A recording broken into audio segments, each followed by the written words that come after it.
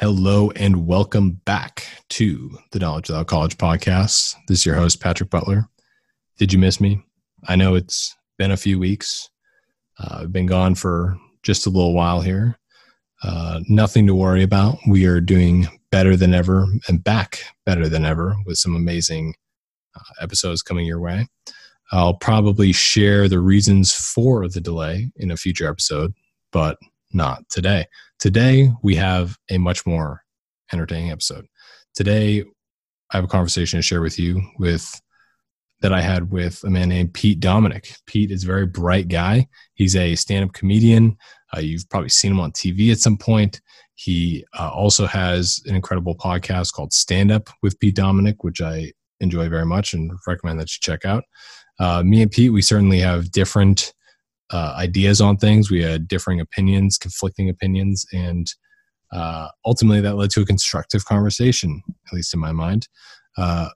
It was great to be able to talk to somebody with different ideas and to hash out our disagreements and talk about things that we do agree on, all while remaining completely civil. And I really appreciate that. I love when I'm able to have a conversation like this with someone who can express their ideas, maintain, just the polite conversation. It's a rare thing these days, and I really enjoy it. So I'm sure you're going to enjoy it as well. So please, without further delay, enjoy this conversation with Pete Dominick.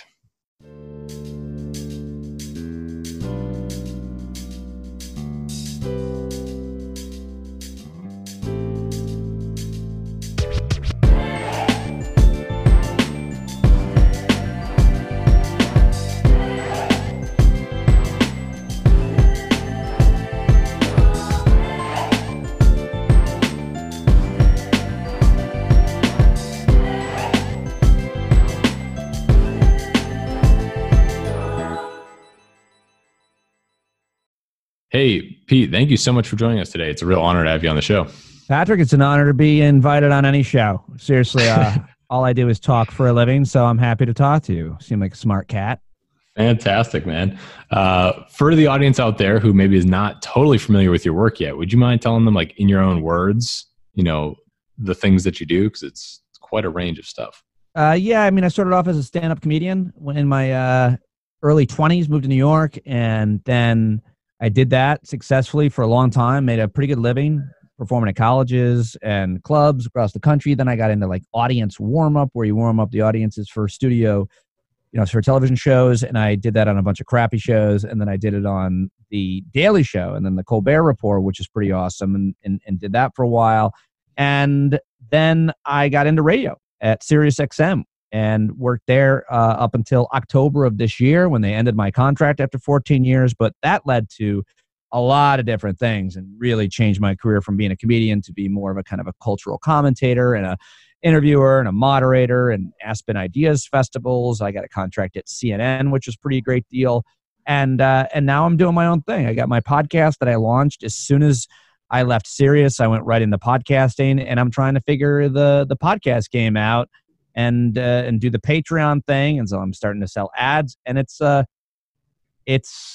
lot of work. I'm enjoying it. It's terrifying, but I'm navigating it as best I can. I wasn't expecting to lose my great gig at Sirius XM when I did. So, you got to adapt. Yeah. I mean, well, you're one of the pioneers now, sort of going out your own way with the independent show. I think that's sort of the way things are headed anyway. So, I commend you for taking the leap and just going with the flow. Yeah. I mean, I don't know how much of a leap it was. What was I supposed to do? It's maybe like more of a kick. Yes. Yeah. You get kicked, and then it's how you respond to the kick, how you react when you get knocked down. You get back up again.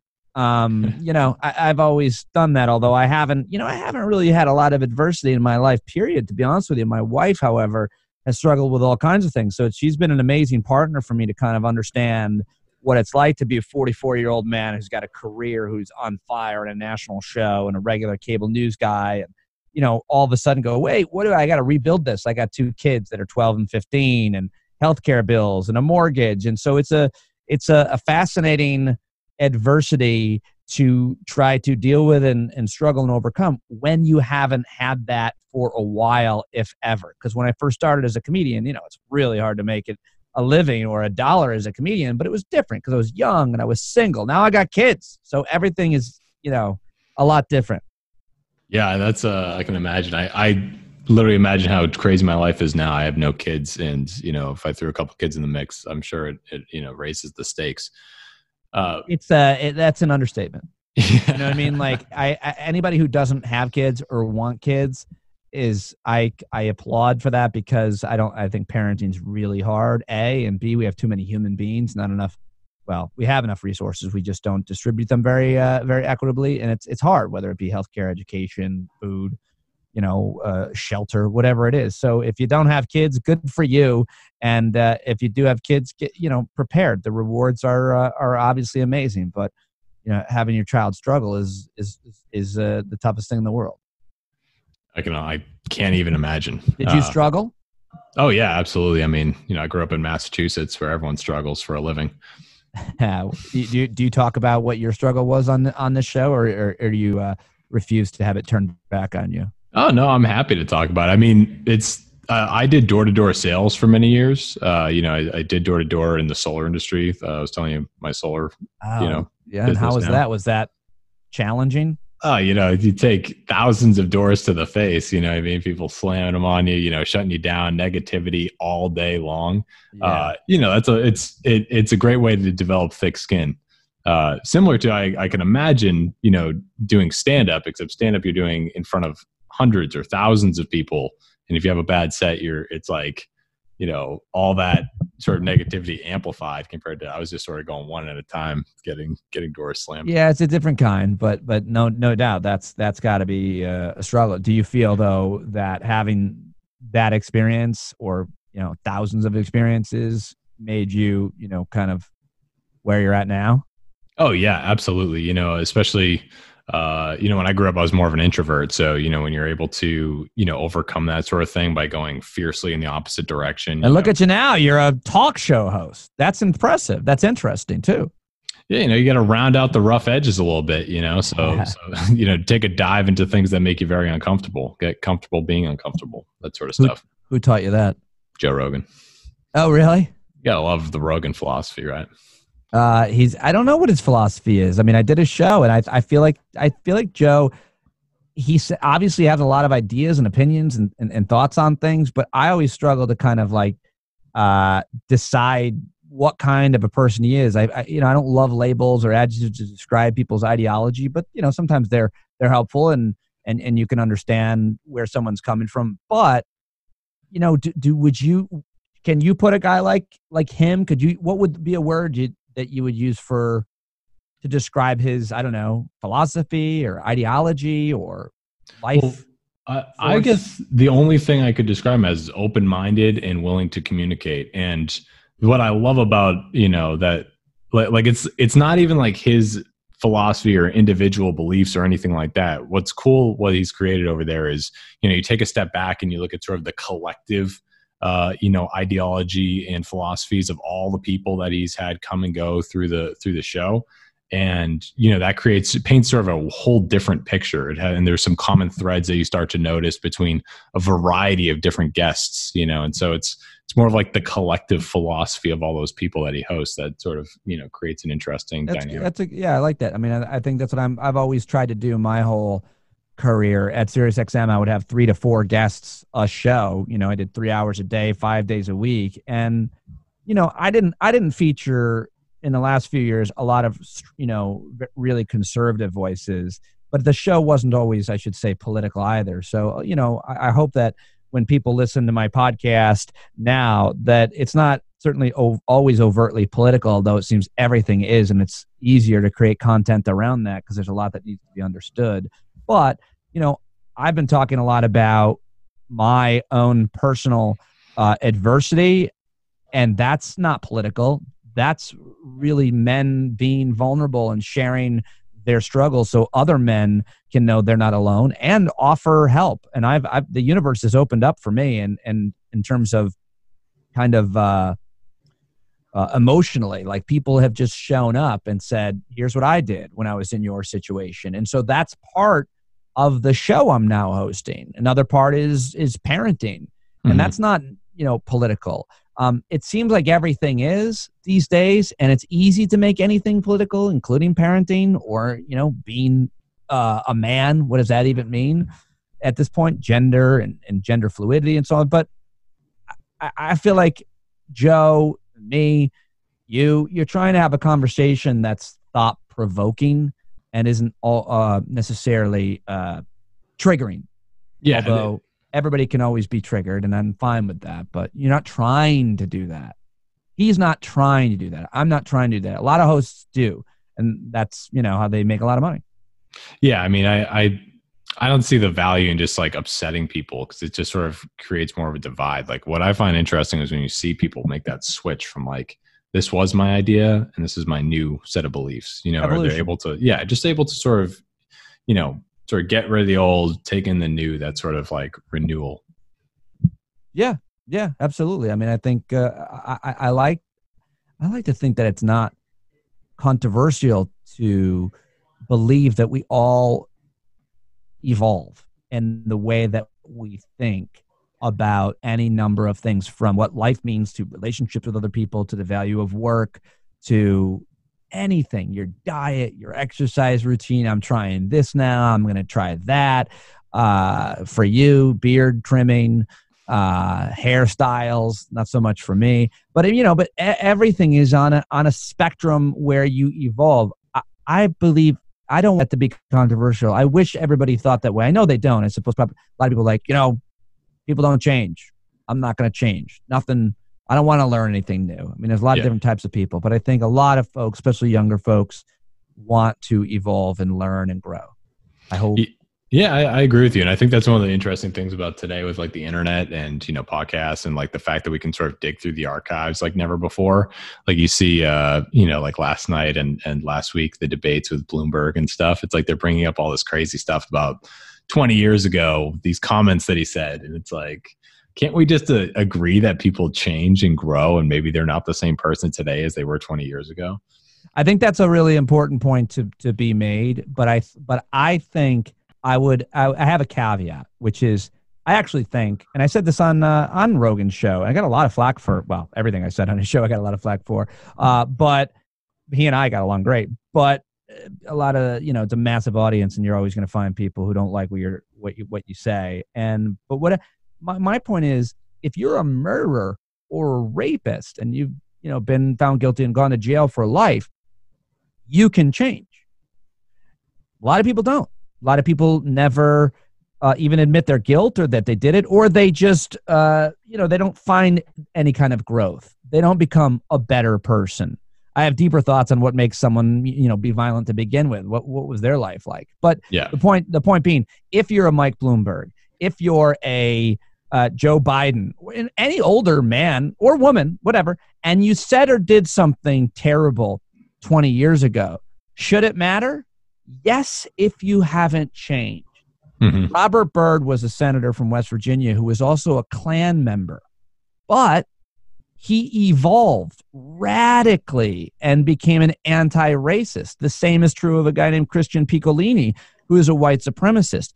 He radically changed and became better. So if you are a really sexist person who's making, and doing sexist things, and you never change, Harvey Weinstein, potentially Michael Bloomberg. I don't see Michael Bloomberg's evolution on those things, which is why I still think that they're relevant. He doesn't seem to be apologetic about them, and that's fine, by the way.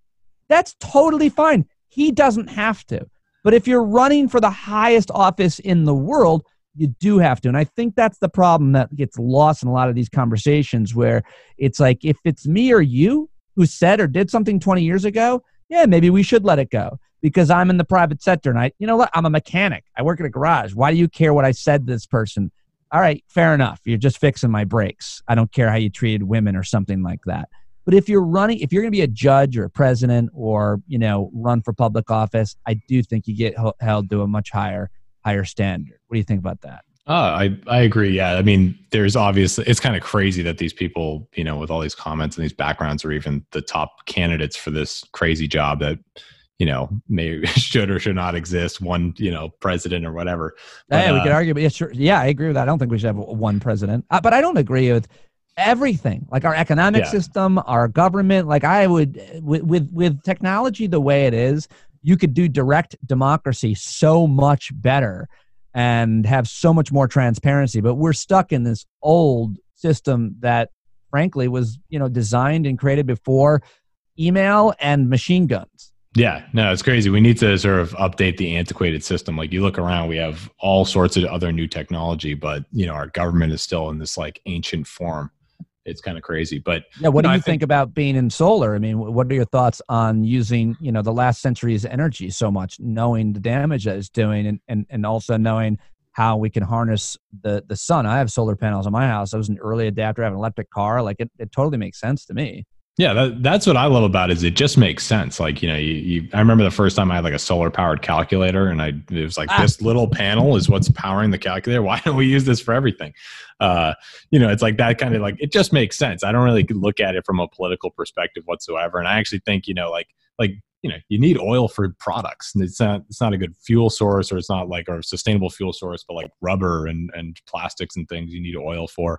You need, a diverse energy portfolio, because the sun might not always shine. Like I've had a couple of nuclear experts on the show. Like, I don't even look at it from a political standpoint, more of just like, it's common sense. And there's some things that are bound to run out, like those, fossil fuels. And it's not a good idea to depend all of our energy on that. But there's things that just make a ton of sense. Like the sun is up every day in California. Let's harness the power. By the way, tying two of your points together, should we be forgiven for things that we said or did 20, 30 years ago in the solar calculator? I immediately think of boobless.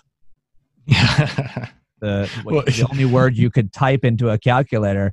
But I was a little boy, and boobless was hilarious. It was hilarious, but also like I wonder about that as well. Like what's not funny is when you handed the calculator to a girl who's going through puberty late and doesn't have any boobs yet, and you're like, "Look, this is you." Yeah, maybe she probably still remembers that, asshole. I wonder though, like sort of from like the consciousness level of making jokes back then, where there was no receipts and you didn't even imagine that there ever would be receipts for it. You know what I mean? Like Bloomberg probably made these comments never expecting these things to resurface, just because that wasn't the world we lived in. It was like, if you didn't get it on like a VCR tape, it was never going to come back. But, it's like, I totally, that's a great point, and it's one that's interesting to unpack. But I still feel like, listen, if you're running for president of the United States, much less mayor or governor, I forgive you for all the things you said and did, but there's somebody who's actually always been a better person than you, including someone who made similar jokes and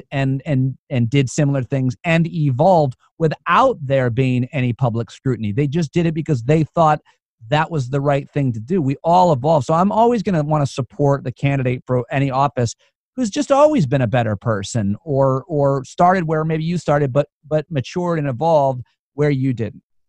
Yeah, I'm totally with you. And don't, get me wrong, I'm not really a Bloomberg, fan or anything. It's just an interesting. I'm not interpreting anything. I think everything you're saying is a fascinating point and an important point, and one I'm not making. So I'm just elaborating on it or cutting, in between it. Yeah. Fantastic. Yeah, it's an interesting time though, and it's interesting to see all these older guys struggle with like this new dimension of reality, where you can pull up the past and in a way that was never really. They didn't conceive of that when they made the comments and things. Yeah, and it's also pretty terrible when it's taken out of context. Or I think there's again, I think that we have to be careful and have nuance in this conversation. If it's a comedian that was doing it for the purposes of making people laugh, it's still not great in my opinion if they're punching down, because if you're getting laughs at making fun of a group that's always been oppressed, and maybe try harder, but still, I mean, you're a comedian. It's different than if you are a CEO, a businessman, or woman, or mayor. It's just a different threshold as to how those points are being made. Comedian says something versus the head of a company saying something. Yeah. They're different. Totally, absolutely. I mean, from like sort of the comedian perspective for you, it's got to be one of the best times ever to be commenting on politics. Is this not the most entertaining time in political history? Well, at least in my lifetime. Yes, I mean it is, but there's two things about it. It's number one, there's a billion voices you're competing with, and Yeah. number two, you wish that things weren't so crazy and bad that there was so much content to mess around with. Like while Obama was really hard to make fun of, really hard. Yeah. He didn't even have like a voice affect, like almost every president does. So it was just difficult to make fun of him, and things from my obviously vantage point as a guy who really supported him seemed like they were a lot more quote normal, and we went from a horrible economy, it was really scary, to better. And like I'm glad we didn't have as much to make fun of, as opposed to like the president now, like major spelling errors in tweets.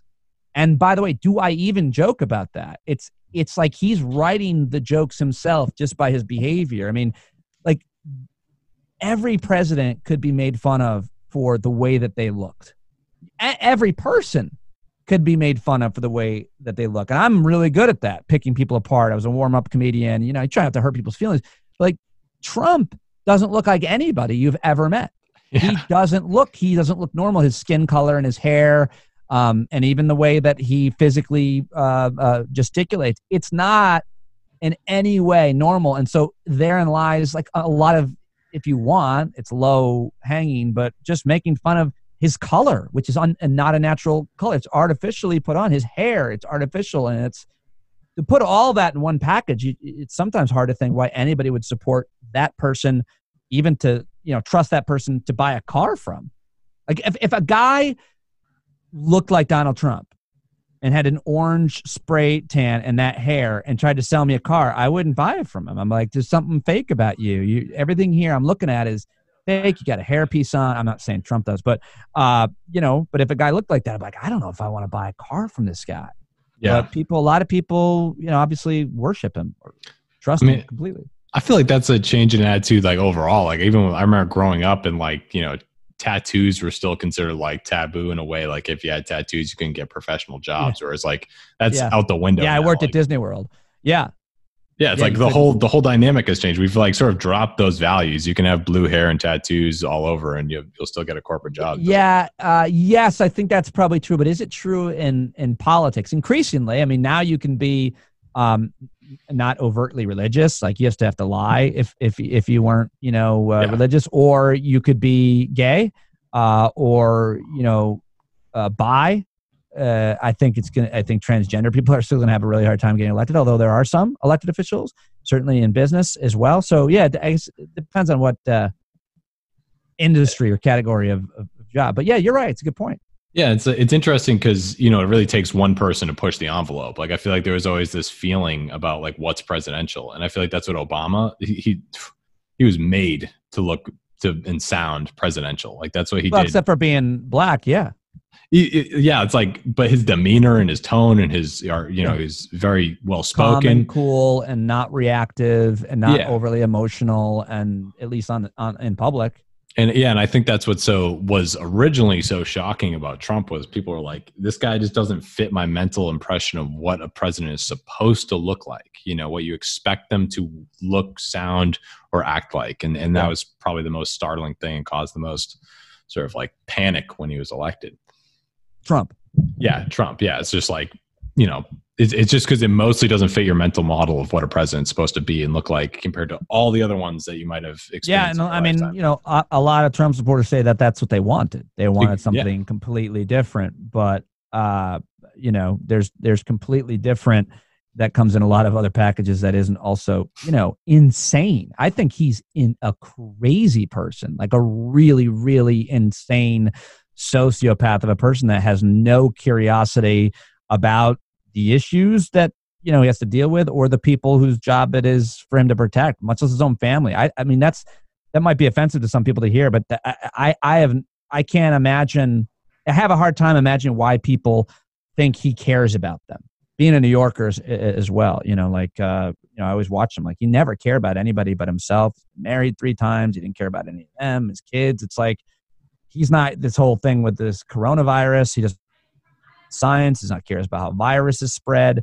He's just worried about what it means for him, which is, super disconcerting.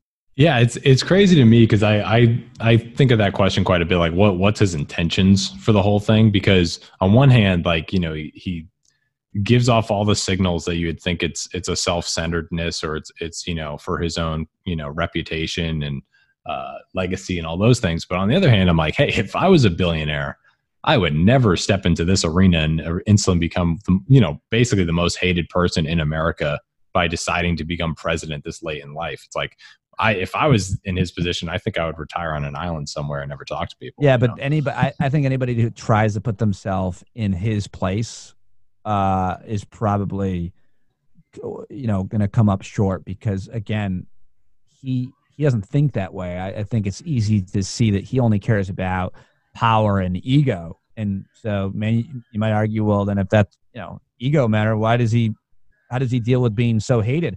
I don't think he knows how hated he is. That's why he goes to those rallies because he goes to where his people are. He only reads the good things.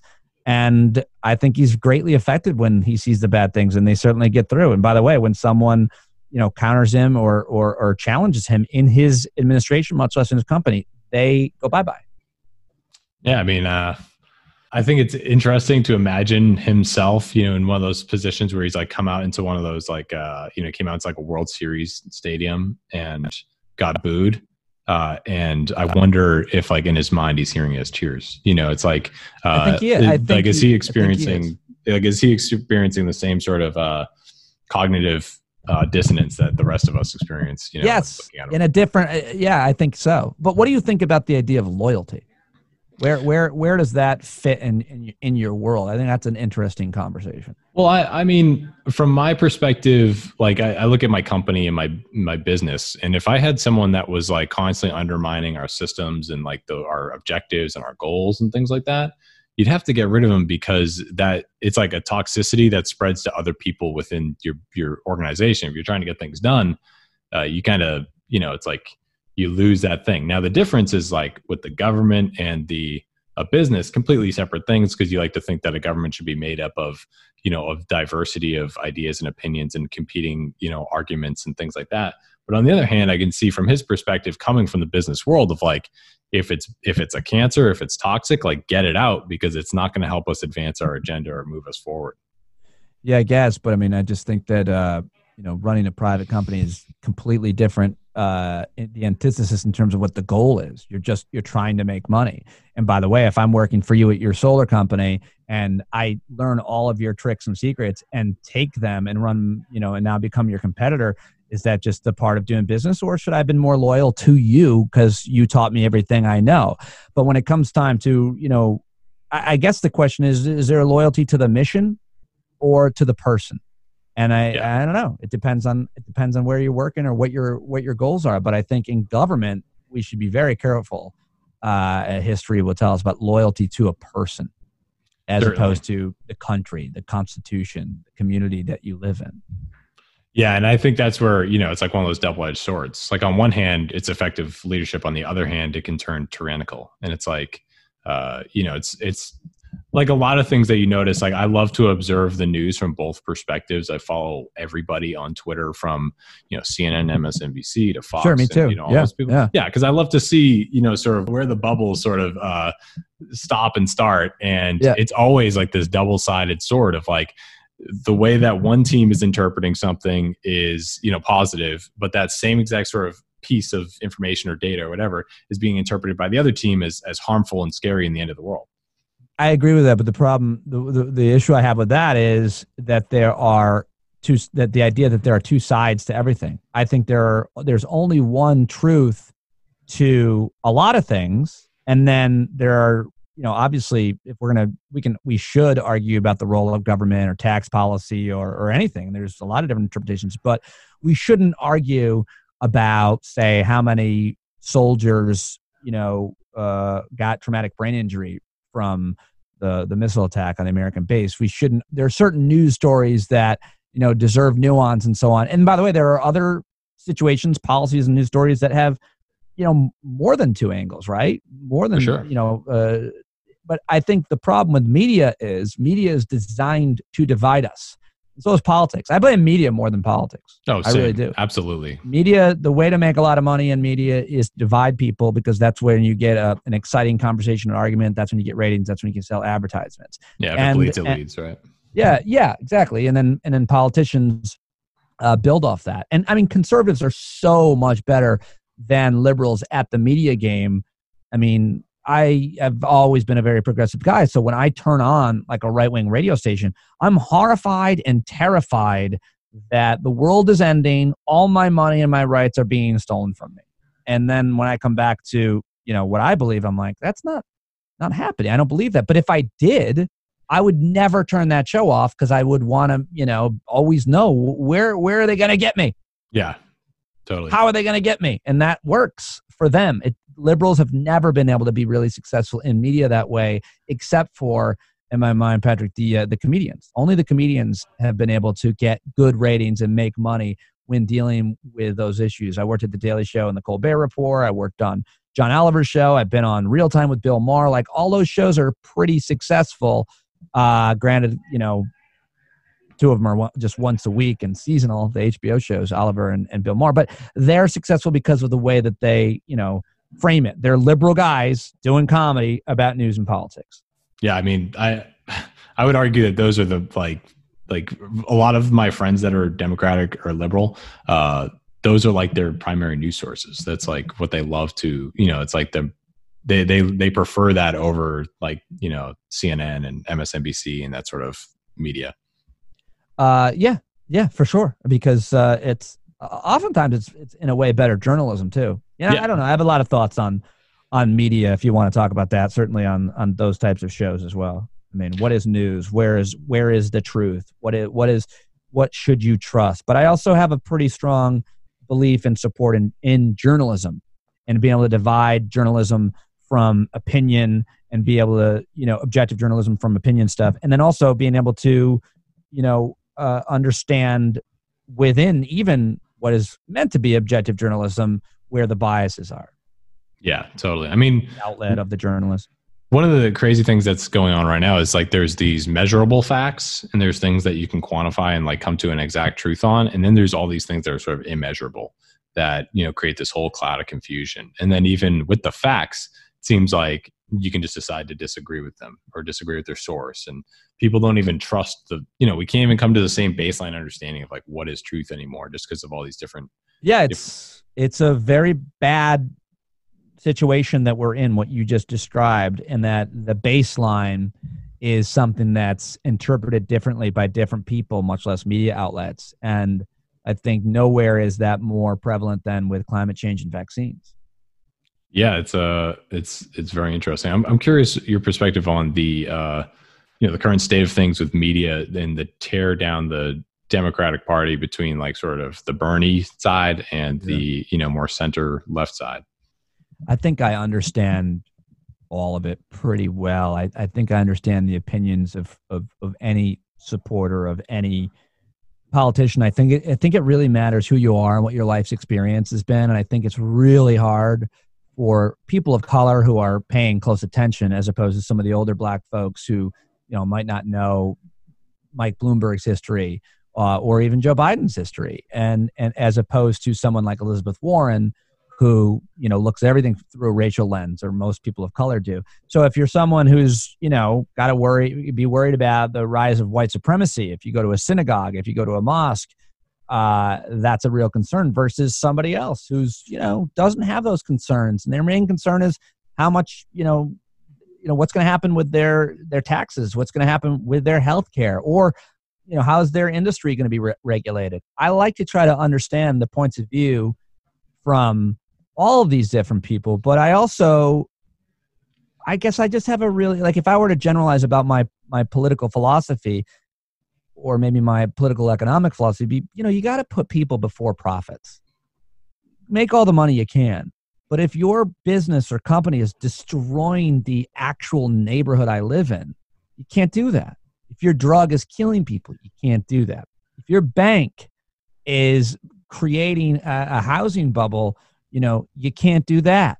So that's what I mean by putting profits before people. You can make money with your bank or with your drug, and there's miracle drugs that have saved lives and made life more comfortable. You can make money with your gas station even, but you have to understand the costs, the economic costs, and more importantly, the human costs. And the biggest probably sin of this country is the cost of war. Certainly. Cost of war on the nation of Iraq. I am very, very. I'll never be okay with the horribleness of that war and what we did to those people. And if you don't care about the Iraqis, then you should care about the American veterans whose families we destroyed. Oh yeah, on a lie, a bunch of lies. A lot of mental health issues, PTSD. It's ridiculous. I'm totally with you there. I've done a lot of work with the veterans community, and I take that so seriously. I've seen firsthand, close up and personal, the loss of limbs, the loss of their sanity, and it's and for what? Yeah, and I think sort of what you're describing there is like we can agree that capitalism is good. It has benefits, and that we can create miracle drugs and things like that.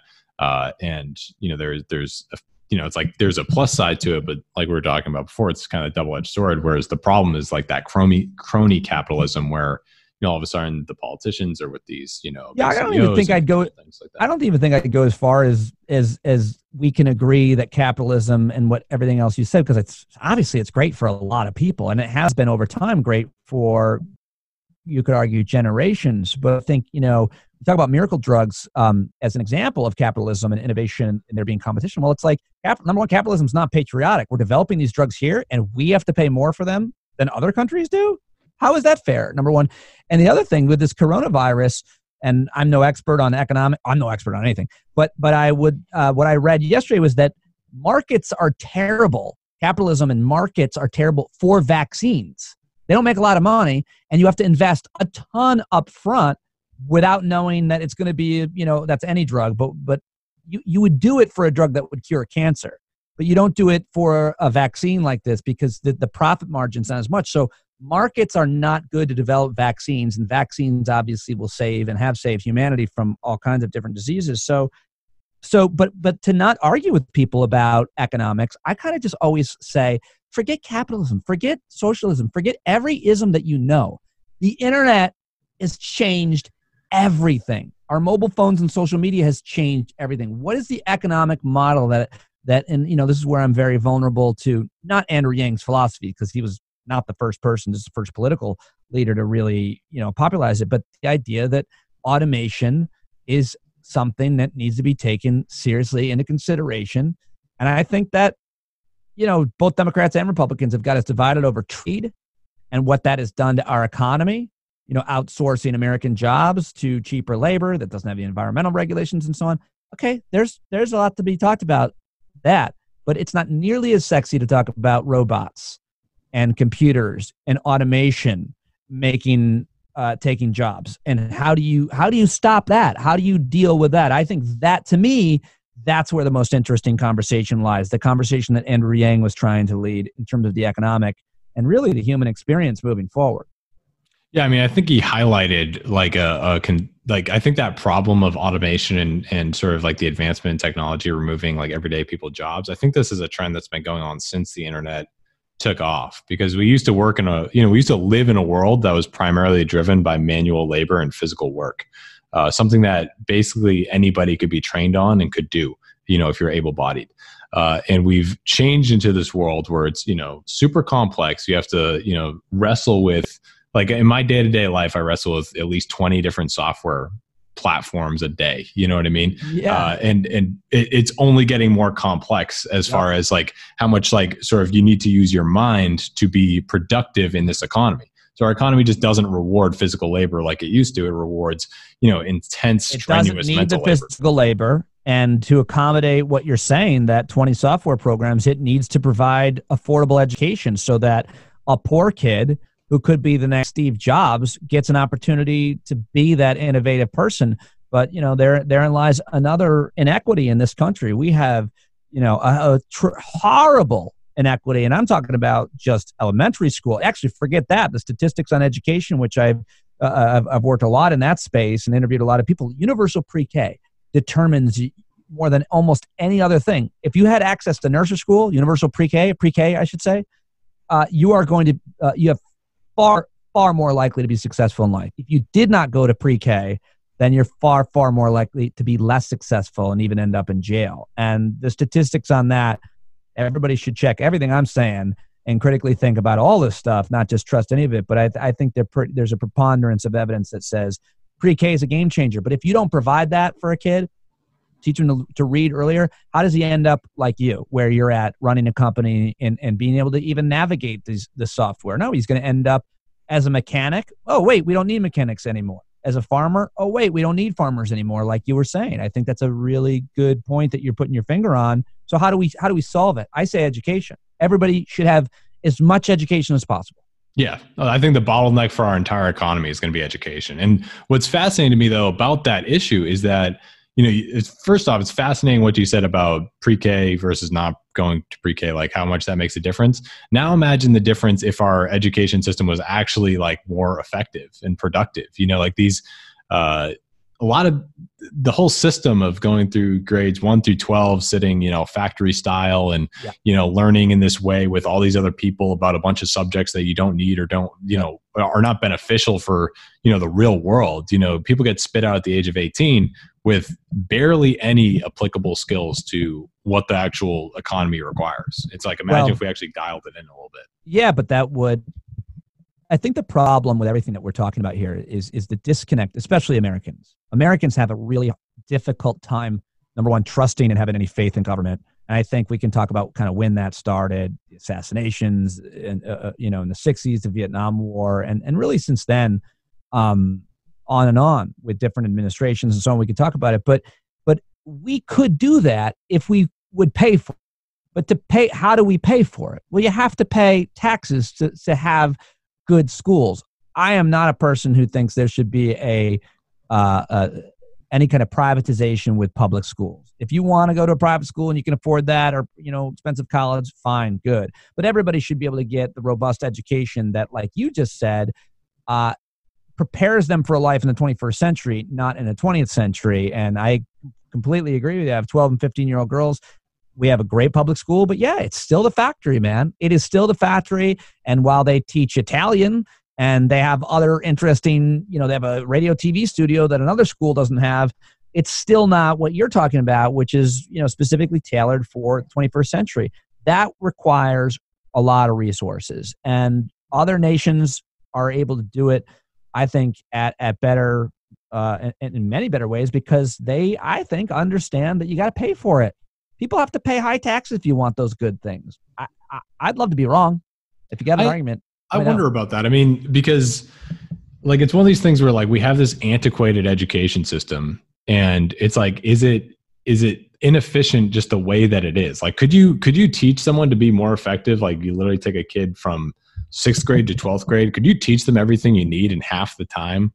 Or give them even more powerful information in half the time? Like, could we sort of restructure it in a way that, with the same resources that are going there today, just make it better, sort of evolve it in a way that's more efficient, more effective? Well, the question is, if that can be done, why hasn't it been done? And I think that obviously it's really, really hard to change curriculum. And why is that? Why is it hard to change curriculum? Who are the different interests that are arguing for or against something? One simple education thing to talk about is why do our kids go to school so early in the morning? Yeah, it just doesn't make sense. We have the science. We know better. Yeah. Can't we move that? It's like, well, the athlete lobby. My understanding is it's the high school, sports families. They dominate. They have all the influence, and after school sports have to start at whatever it is. Yeah. Especially when it gets dark earlier. Like, that's one argument I've heard for why. Otherwise, I don't know what the arguments are for why kids have to get, on a bus by 6:30 in the morning and spend 8 hours there. Yeah, I have no idea where that comes from. But there's that, like Bush's policy of No Child Left Behind, which basically implemented a standardized tests across the nation, right? Horrible. Well, yeah, it's horrible. It's one of those things that, like, on one side it sounds great, like, oh, we're going to get everyone up to this bar at least, but then what turns out is that that bar becomes all they're shooting for. They're like, the incentive moved from like train, kids as much as possible, and they should all clear this bar, to just make sure they just get over this bar. Well, there's that, and there's also, what are tests measuring? They're measuring my memory, my anxiety levels, and I don't have a great memory. I don't memorize things and then remember them for the test, and that matters. Sure, it matters for life. Memory matters, but you know what matters a lot more? Grit. Yeah, grit matters. Hustle, networking, personality, curiosity, character, resilience, perseverance. You don't measure that on a standardized test. Yeah, curiosity, most importantly. Glad you mentioned that. Yeah, you don't measure those things. I got terrible grades in high school, and I went to a junior college, and I got excellent grades. But the difference was I picked the courses. I had more of an investment in it. It was, I was living away from home. I was more mature and so on. But the bottom line is, it rewarded my hard work. It rewarded my aptitudes, my curiosity. And that's how we should be measuring intelligence, and that's how we should be measuring success. But that's harder to do when you have thousands of kids. You just want to put them through a Scantron test, which, by the way, my SATs were reflective upon the fact that I had to take a shit the entire time. And it's like, that determined what college I was getting into, because I had a bean burrito the night before. That's hilarious. So to anybody listening, don't eat a bean burrito before a test that matters. It's hilarious. I had a friend that had that same exact problem. It must be a common occurrence then. You know what I mean? How many kids are losing the SATs because of Mexican food? I don't know what I think I think there must be something that ties your anxiety levels to your digestive system. Because sure. I think it's pretty normal to want to throw up or take a shit when you're nervous. Yeah, no, absolutely. I mean, let me ask you this, because you mentioned you'd be opposed to any sort of privatization of education. Would you be opposed to, privatized education to test some of these models or systems, like having kids go in later and maybe shorten the school day and give them... we have that. I mean, that's academic research. That's scholarly research. Yeah. And there are tests being piloted even in public schools to try those things. My wife was part of a pilot of teaching mindfulness. So yeah, nice. I'm for elements of it. When I say I'm not for privatization, what I mean more specifically is I'm not for schools competing for funding, because what that does is leave children in this community behind, because we tie funding for schools to property taxes. That means if you're in a poor community, you're not getting that funding. And I mean, you can water it all down to whether or not a kid is eating. If you're not eating, you're not going to get good grades. If you're worried about where your next meal is going to come from, if you're living with PTSD that measures the same as combat veterans, like a lot of students in very violent neighborhoods in America are living, you're not going to do well. So my issue is having the schools compete for resources and for money based on test scores. There, in my mind, should be no place for that. But having elements that are privately funded, and there's a lot of that. There's a lot of that in all of academic research, and there's government grants and funding. So I think that takes place, and I think that's good. I just don't think you don't implement it unless it works. Yeah. It's like a testing ground. But what are your thoughts on, have you heard of like that voucher system? Basically like, instead of, your property taxes and everything going to your most local school, getting a voucher and you get to choose what school you send your kid to? I think the research on that was an interesting test. I mean, there are a lot of people, education experts that were against that from the start, but they tested it. They did the voucher thing. I think it's been proven a miserable failure. Although when you have the argument about that, it's really interesting, because there are some good outcomes. Like any other policy, there are winners. And if you argue about the winners and the people who are successful, it's like saying racism's over because, we had a black family in the White House. It's like, no, there's one black no, just because this person won because they got a voucher or because they went to a charter school doesn't mean that others will. And I think you always, to talk about policy, what works, at least the way I argue and think about things, is you look at the aggregate. How many people did this drug therapy help? How many people did this charter school help? How many did it not help? How many got left behind? And I think the voucher system is like a lottery, and it rewards some people in the community, but it leaves so many others behind. When it comes to education and healthcare, I don't think you can't have a perfectly equitable system There never has been. I don't think there ever will be, but we could do way, way better if you took the profit motive out of it. Because once you put the profit motive into it, you forget about the kids. Yeah. And I mean, I would argue that's the situation with universities today as well. It's like the universities are not really incentivized to be competitive because they know that basically every kid is going to get approved for, lending that is, completely outrageous for their age. Like you could apply for a credit card at the age of 18, maybe get approved for $1,000, but you apply for a student loan, you get approved for like 50K on the spot, which is like, sort of aggressive lending practices. And then I don't know that much about that to speak on it. I am partial to, I think it's a more conservative argument that as long as government is giving money away, college is going to take it and the cost of college is going to go up. I've heard that argument and I'm vulnerable to it, but I don't know enough to, I will soon because my daughters are. You're almost there. Yeah. You're going to see the whole, you go through the ACTs, SATs, the college board. You pay. No, my daughters, I should say, they're both going to be Marines. Beautiful. Excellent. Semper Fi, girls. Get out there. Can't afford college. Yeah. I mean, but it's one of those things that's like, again, it's like, it sounds great. Like education for everyone. Let's make sure that everyone gets approved for education. But then on the back end, when you see the results downstream, it's like, oh, the universities just raised the cost of tuition because they know everyone's going to get approved for these loans, and they hired all these administrators, which basically doesn't improve the education but makes it 10 times more expensive. Yeah, I mean, but I look at America and know that we had much more affordable, our parents' generation, much more affordable secondary education, and I look at Scandinavia or Europe and say in Canada and say, well, the arguments against living in those nations. And by the way, if someone writes in and says you should move, I'd love to. If someone gave me a job in New Zealand, I'd fucking go away. Like, I think the system that we're in is so inequitable. I mean, like, I feel like if you want to talk about something that most of us can agree on, hard work should be rewarded, period. How do you measure that? Well, it's a tough thing to measure. But I didn't lose my job at SiriusXM because I wasn't working hard or because I wasn't talented.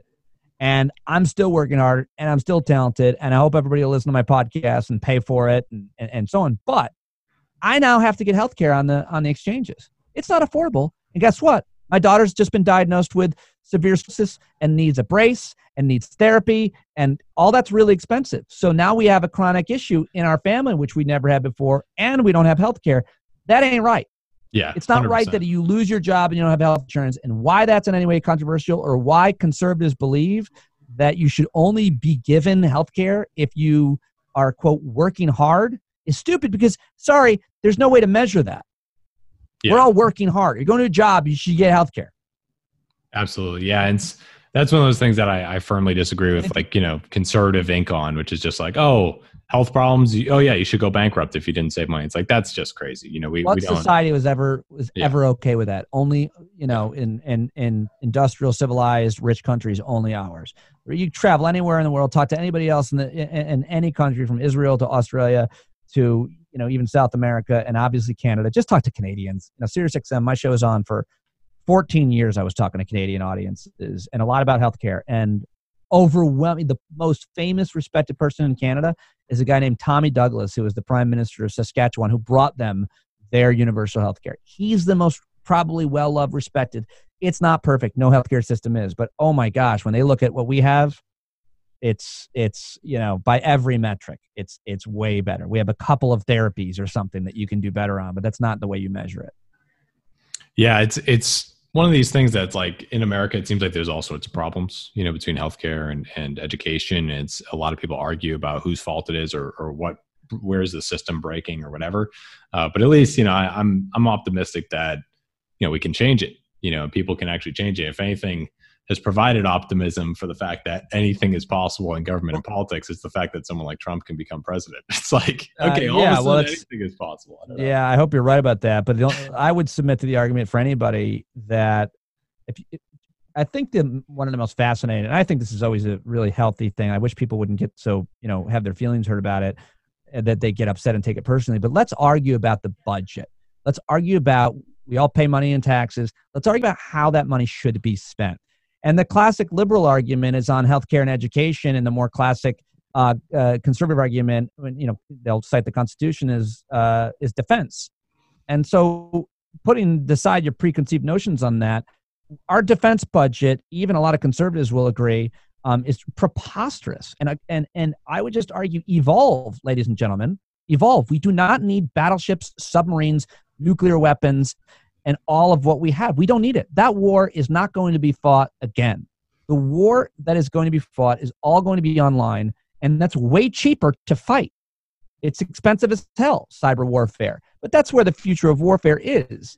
And the idea that we're spending billions and that's all lobbying and special interest money, like, let's spend that money on, I just always say, if you're more worried about a terrorist attack than a heart attack, you've been duped. The thing that's going to kill you or your family or bankrupt you or your family is healthcare. Every single one of us is going to have health issues, or someone in our family is going to. Your parents, your kids, you. And so let's spend the money there wisely and not waste it on weapon systems that we don't need in bases in countries that nobody wants.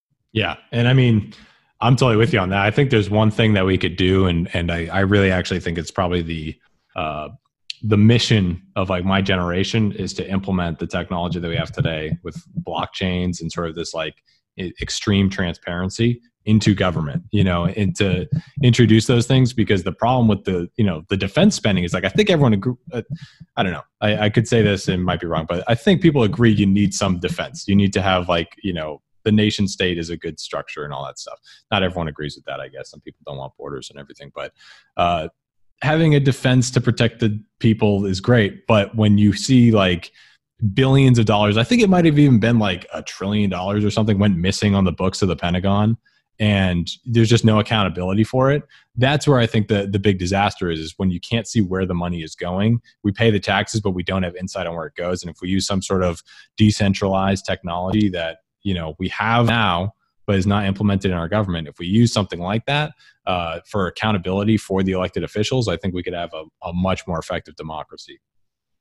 Yeah, but even if we did that, I think you make a lot of really good points. I don't really understand how all of that stuff works, but I need to. We all need to. But as long as you have the kind of money, special interest money flowing into campaigns, that's always the biggest and least interesting thing to talk about is the money that you need. I was thinking about running for Congress after I lost my job at Sirius, and once I realized how much money I had to raise, I was like, who wants to do that? By the way, every Republican, I've interviewed congressmen from both parties, lots of them.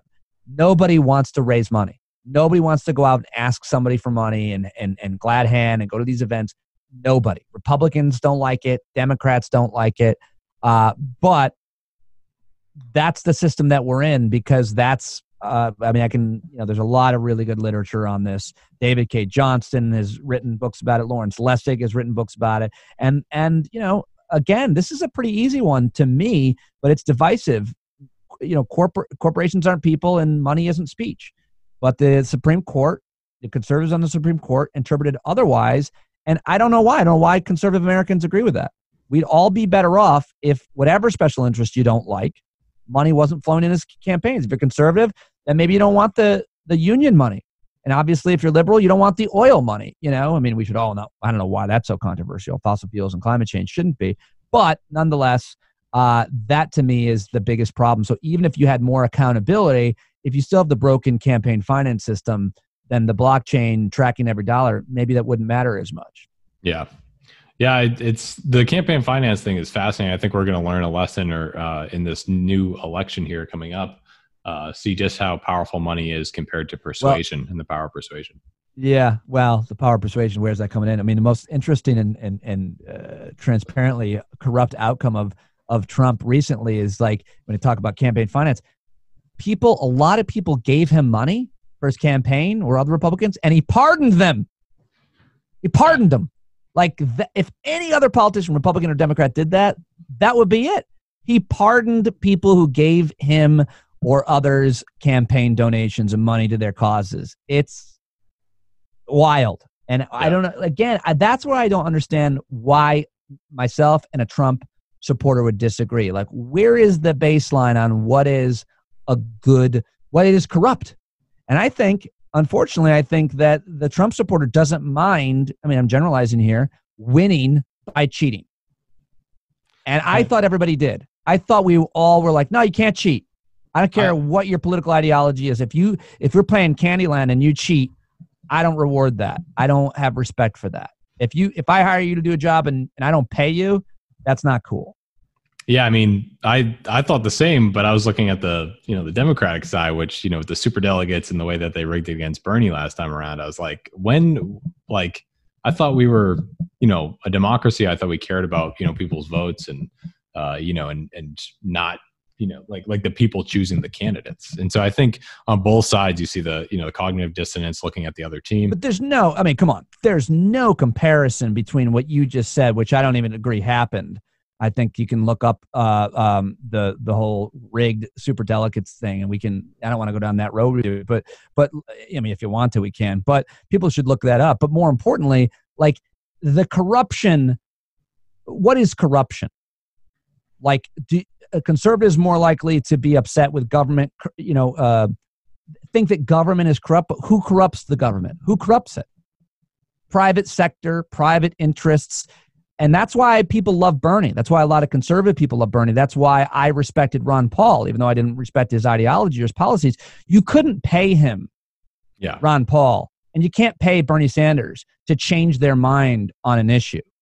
There are plenty of Democrats who are very corrupt. Rod Blagojevich, sold a Senate seat and Trump pardoned him. So the corruption that you're seeing from Trump and Republicans today, I think is, you can't cite anything even remotely close with even like past Republicans, much less today's Democrats. So I wouldn't, I'm not falling for false equivalency on that, but you can try again. Give me another one.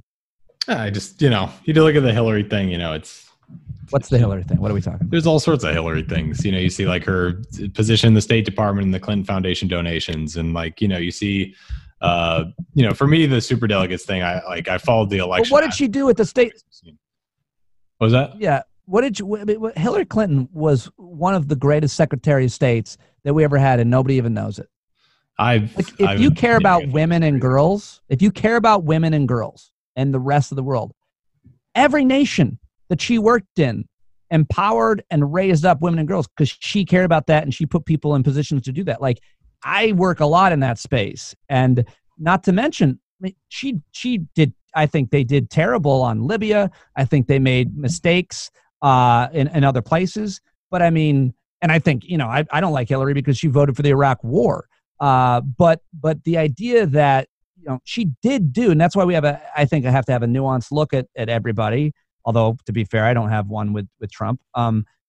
She was really good as a Secretary of State in terms of empowering women and girls, providing education and healthcare opportunities for women and girls in underdeveloped countries.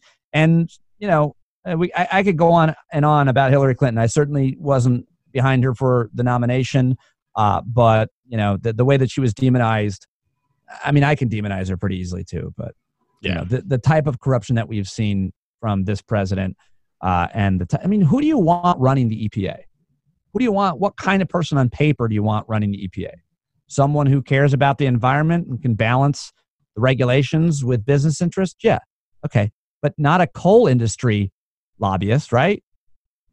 Like, don't we agree that coal industry lobbyists should not be running the EPA? Like, yeah, that's certainly that's what he's done with every agency. Yeah. He's put an industry captain in charge, and that's what Republicans generally do. And again, I don't understand that.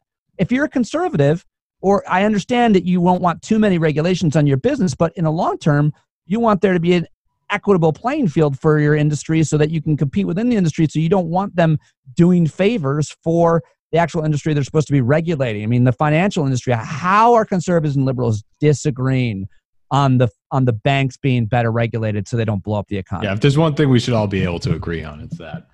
I wish. Yeah. Well, hey, Pete, this has been fascinating. I could talk to you for another 2 hours, I think. But me too. I know you get crazy day ahead of us both. So, we're coming to the end here. But do you want to tell the audience where they can find you, your podcast, everything? Yeah, my podcast is Stand Up with Pete Dominick, and I started it in November, and after I left SiriusXM, and basically it's conversations with the smartest people I can find. I have a great network of people that I've met over the years that come on and talk to me. And, for example, my last podcast episode had 4 different experts on 4 different issues: national security. We had one on Coronavirus. Coronavirus. Yeah, thank you. So, there's different, sometimes there are shorter conversations with a number of guests. Sometimes they're a longer conversation. But I think hopefully people will listen to the podcast because of my network of people that I'm able to get on are pretty high caliber thinkers.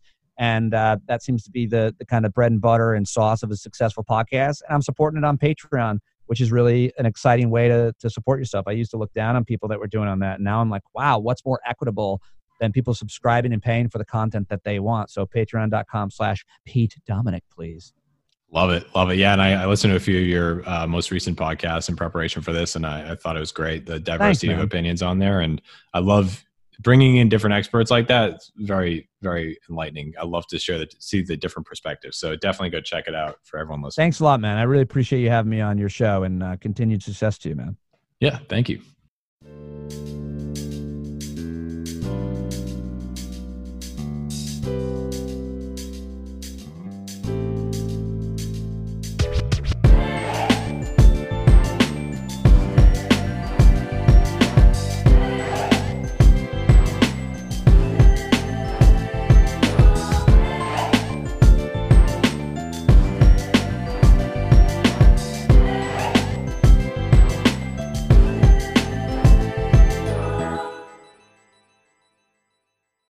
Hey, everybody. Thanks so much for listening. If you enjoyed that episode, please hit the subscribe button and follow us on Instagram and Twitter. You can find us on Twitter at KWC Pod, on Instagram at Knowledge Without College Podcast. You can find me, Patrick Butler, at Patrick Butler00 on Instagram and Twitter. I encourage you to send over any feedback you have. If there's any guests you'd like to hear on the show, any topics you'd want to hear discussed, I want to know about it. I want to hear your feedback and opinions. So please help me make this a better experience for you. And I look forward to hearing from you. Have an excellent day, and thanks for listening.